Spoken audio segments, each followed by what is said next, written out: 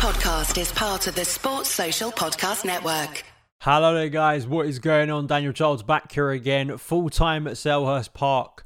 Crystal Palace 1, Chelsea 3. I did not see that result coming at half time. I don't think many of us did. I was fully expecting to be sat here at full time feeling very down, maybe talking about the end of Mauricio Pochettino. And it was a dreadful set of circumstances to find ourselves in at half time. But changes were made.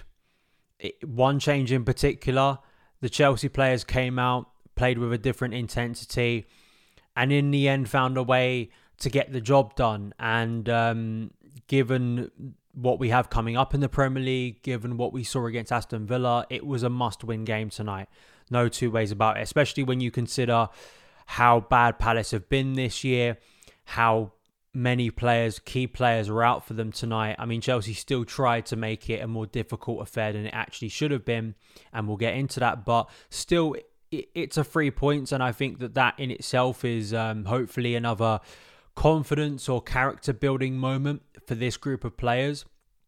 But I do think that we're maybe being a little bit simplistic if we don't ask serious questions of why it did take later changes, why it took over 45 minutes for Chelsea to kind of wake up, why so many of those reoccurring issues that we have seen play out at Chelsea to great frustration reared their heads again. We're so far into the season now that, you know, I have a lot less patience for them, and especially when it comes to certain personnel playing, when I just don't think it benefits us as a football team anymore, when there were alternative options available. Please let me know your man of the match, all of that good stuff. I mean, I think that the one frustration for me, and I said it in my pre-match analysis and my team selected, that I didn't want to see Thiago Silva start. And that's not to say that Thiago Silva is the sole reason Chelsea were terrible in the first half. But I do think it's a culmination of different things for me criticising Pochettino. It's not putting down a firm statement on benching and moving beyond experienced players that are actually hurting your overall strategy, or at least from what I could see in the second half of probably what Pochettino would want Chelsea to be a lot more of. Also, just from a character point of view, you know, I think that it maybe sends out a bad message to younger players within the squad, that those players will just find themselves back in the starting 11 quickly. I understand that Benoit Badiashile was injured, unavailable, and I understand that Levi Colwill had also just returned from injury, but I don't know, I think tonight was just firmer proof in that first half, beyond anything else, that Thiago Silva is a player that is the past for Chelsea now, unfortunately. And I think that the first half for me was such a symbol of that. You know, I was astonished listening to some of the commentary that tried to frame it as Silva was one of the actual really good players, not kind of understanding why Chelsea's play was so slow, so lethargic, why we looked disconnected in certain areas, why against a team who looked very content to sit deep, we weren't pressing up, we weren't being as intense with our passing, why maybe we weren't committing men forward, compared to the second half when we did that, especially once Thiago Silva was no longer on the pitch. I mean, I think that these are quite obvious things, and I think that, again, questions have to be asked of Mauricio Pochettino on that. They also have to be asked of the positioning of, say, Enzo Fernandez and Moises Caicedo. They were wonderful together against Aston Villa, but in that first half, especially once the first goal went in, it looked like desperation time, and suddenly Enzo Fernandez, maybe out of individual kind of willingness to make something happen in the game, we're suddenly seeing him not just as number 10, trying to sort of sit next to Nicholas Jackson up top. I mean, and the lack of confidence within the play, the lack of urgency about the team was really hard to take. Really, Malo Gusto for the whole of the first half was the only player who could come out of any decent, you know, praise or look like a player even close to what they did last week against Aston Villa. And, you know, the Jefferson Lerma goal, it's an incredible strike from distance. I know there was some criticism and good analysis by Petr Cech about his positioning, which I think is fair, and you've got to take it from a guy, one of Chelsea's greatest ever players. But, you know, it was also a case there of Chelsea just looking so lax, so timid in that moment, not being aggressive enough, players going down asking for fouls. That's something, unfortunately, I've just seen too much of this season from a number of players. It's not kind of pinpointing anyone. I've seen players fall down so cheaply. That's not what I want to see in this team. And it leaves Chelsea with a mountain to climb. And I think there weren't many of us, because Chelsea had basically created absolutely nothing, 0% XG at half time. And given everything we've seen from this Chelsea side in recent weeks and months, where was the confidence, even after Aston Villa, especially 1-0 down? How could this team turn it around? Maybe it was the fact that Crystal Palace are a team Chelsea love beating. Maybe it was the fact that Chelsea were 1-0 down against Palace at Selhurst Park last year and we were able to come back. One of the rare times we did that last season.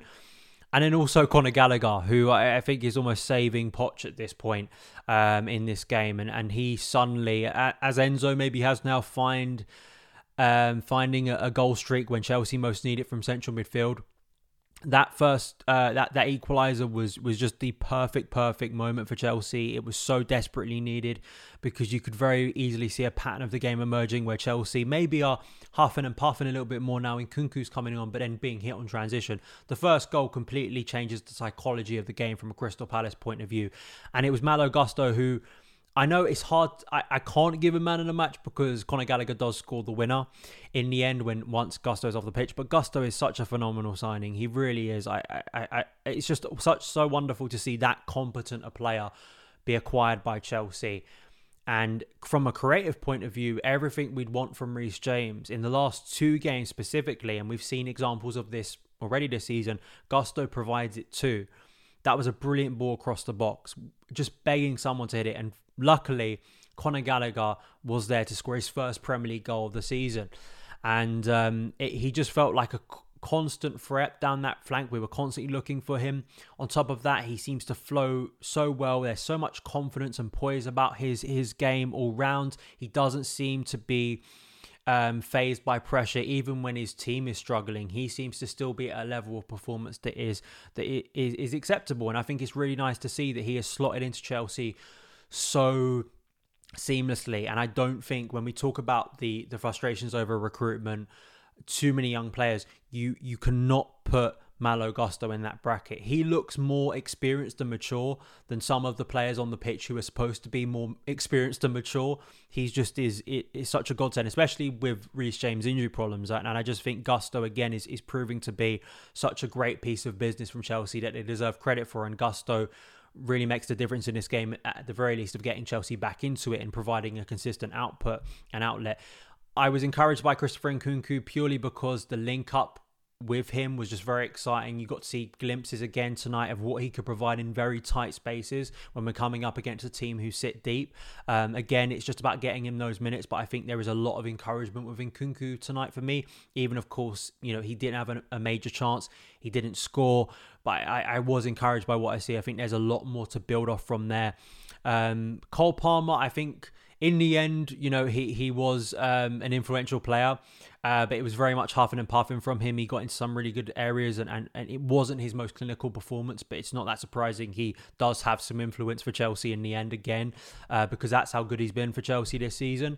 I thought in the second half as well, especially once Silva went off because of an injury and we had Levi on the pitch, there were a few moments where Palace did hit us on transition, but I almost took it a little bit more because I had confidence that Disasi and Colwell would be able to deal with those moments a lot better once Petrovic had to make a good save.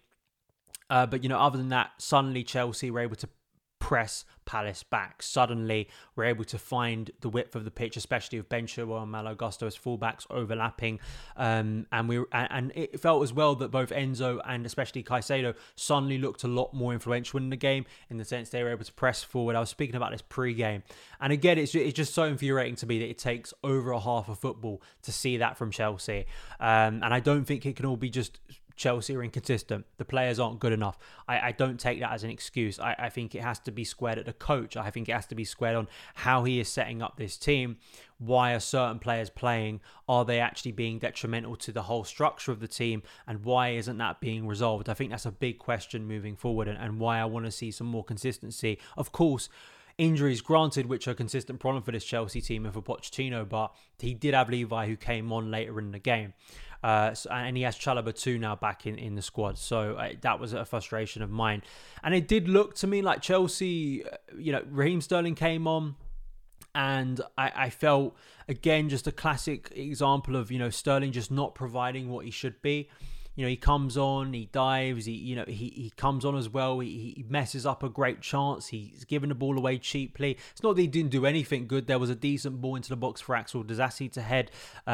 He did at times, especially after Chelsea had scored the second, was maybe looked a little bit more influential, but there was more space there for him to kind of counterattack into.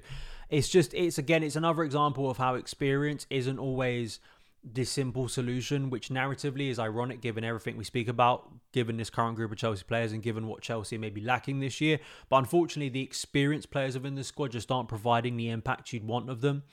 But then the winner, and I mean, Palace fans must be absolutely sick of Conor Gallagher. It's incredible that he has gone there 2 years in a row now and scored a late winner after they've gone 1-0 up against us. It was one screamer last year. He scored 2 this year, 2 now Premier League goals for him. His first 2 of the season, both coming against Palace. Of course, scored last week as well, and hopefully this is the start of a really prolific end to the season for him. And those celebrations were wonderful. And Conor, last week, I know Chelsea, you've pointed this out, they deleted a tweet on the official account, saying happy birthday to him. Maybe it was to do with some of the abuse you were getting in the comments.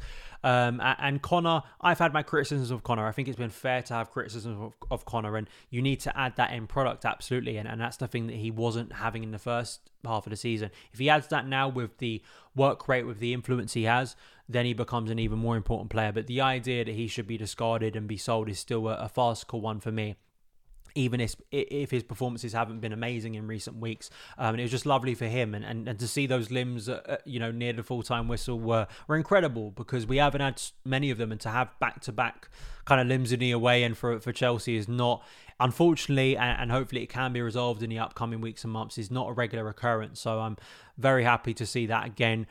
And then we were able to actually master a counter-attacking opportunity, a 2-on-2 that we absolutely blitz and do really well in. Enzo charging forward, such class and such subtlety in the finish as well, just to absolutely end the game, seal the points. 2-2 for him as well.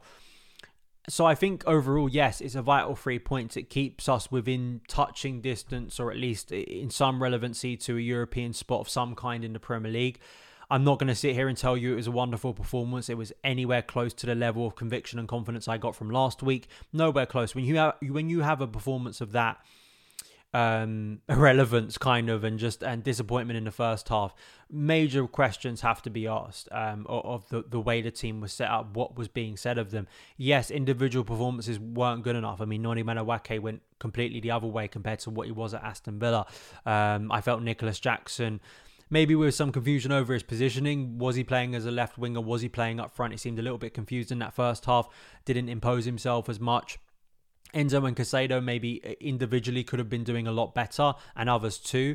But I still think, the reflection of a team should be, a great team should be a reflection on their coach. And unfortunately, Pochettino tonight, there are a lot of things we have been very irritated by, and it goes in the other direction where this is a representation of all a coach's worst traits. And for me, top of that list is personnel, which needs to be resolved. But listen, I as I always say, when Chelsea win a game, I'm never going to complain and moan and be overly negative, because at the end of the day, a win is a win. And I just hope the confidence starts to build, but the performance levels have to be drastically better, because next on the list is an away trip to the Etihad, a team who are challenging for title. I mean, the last time we faced Man City, we put in a really, really good performance. I hope we can replicate similar.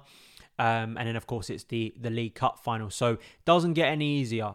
Chelsea have had some more tame weeks and haven't always put their best foot forward. Now it gets really serious, where any lapse in performance, even with a decent performance, we may still come out second best to some of these teams we're facing. Still some big questions to ask. So those are my thoughts. Let me know yours in the comments below. Sports Social Podcast Network.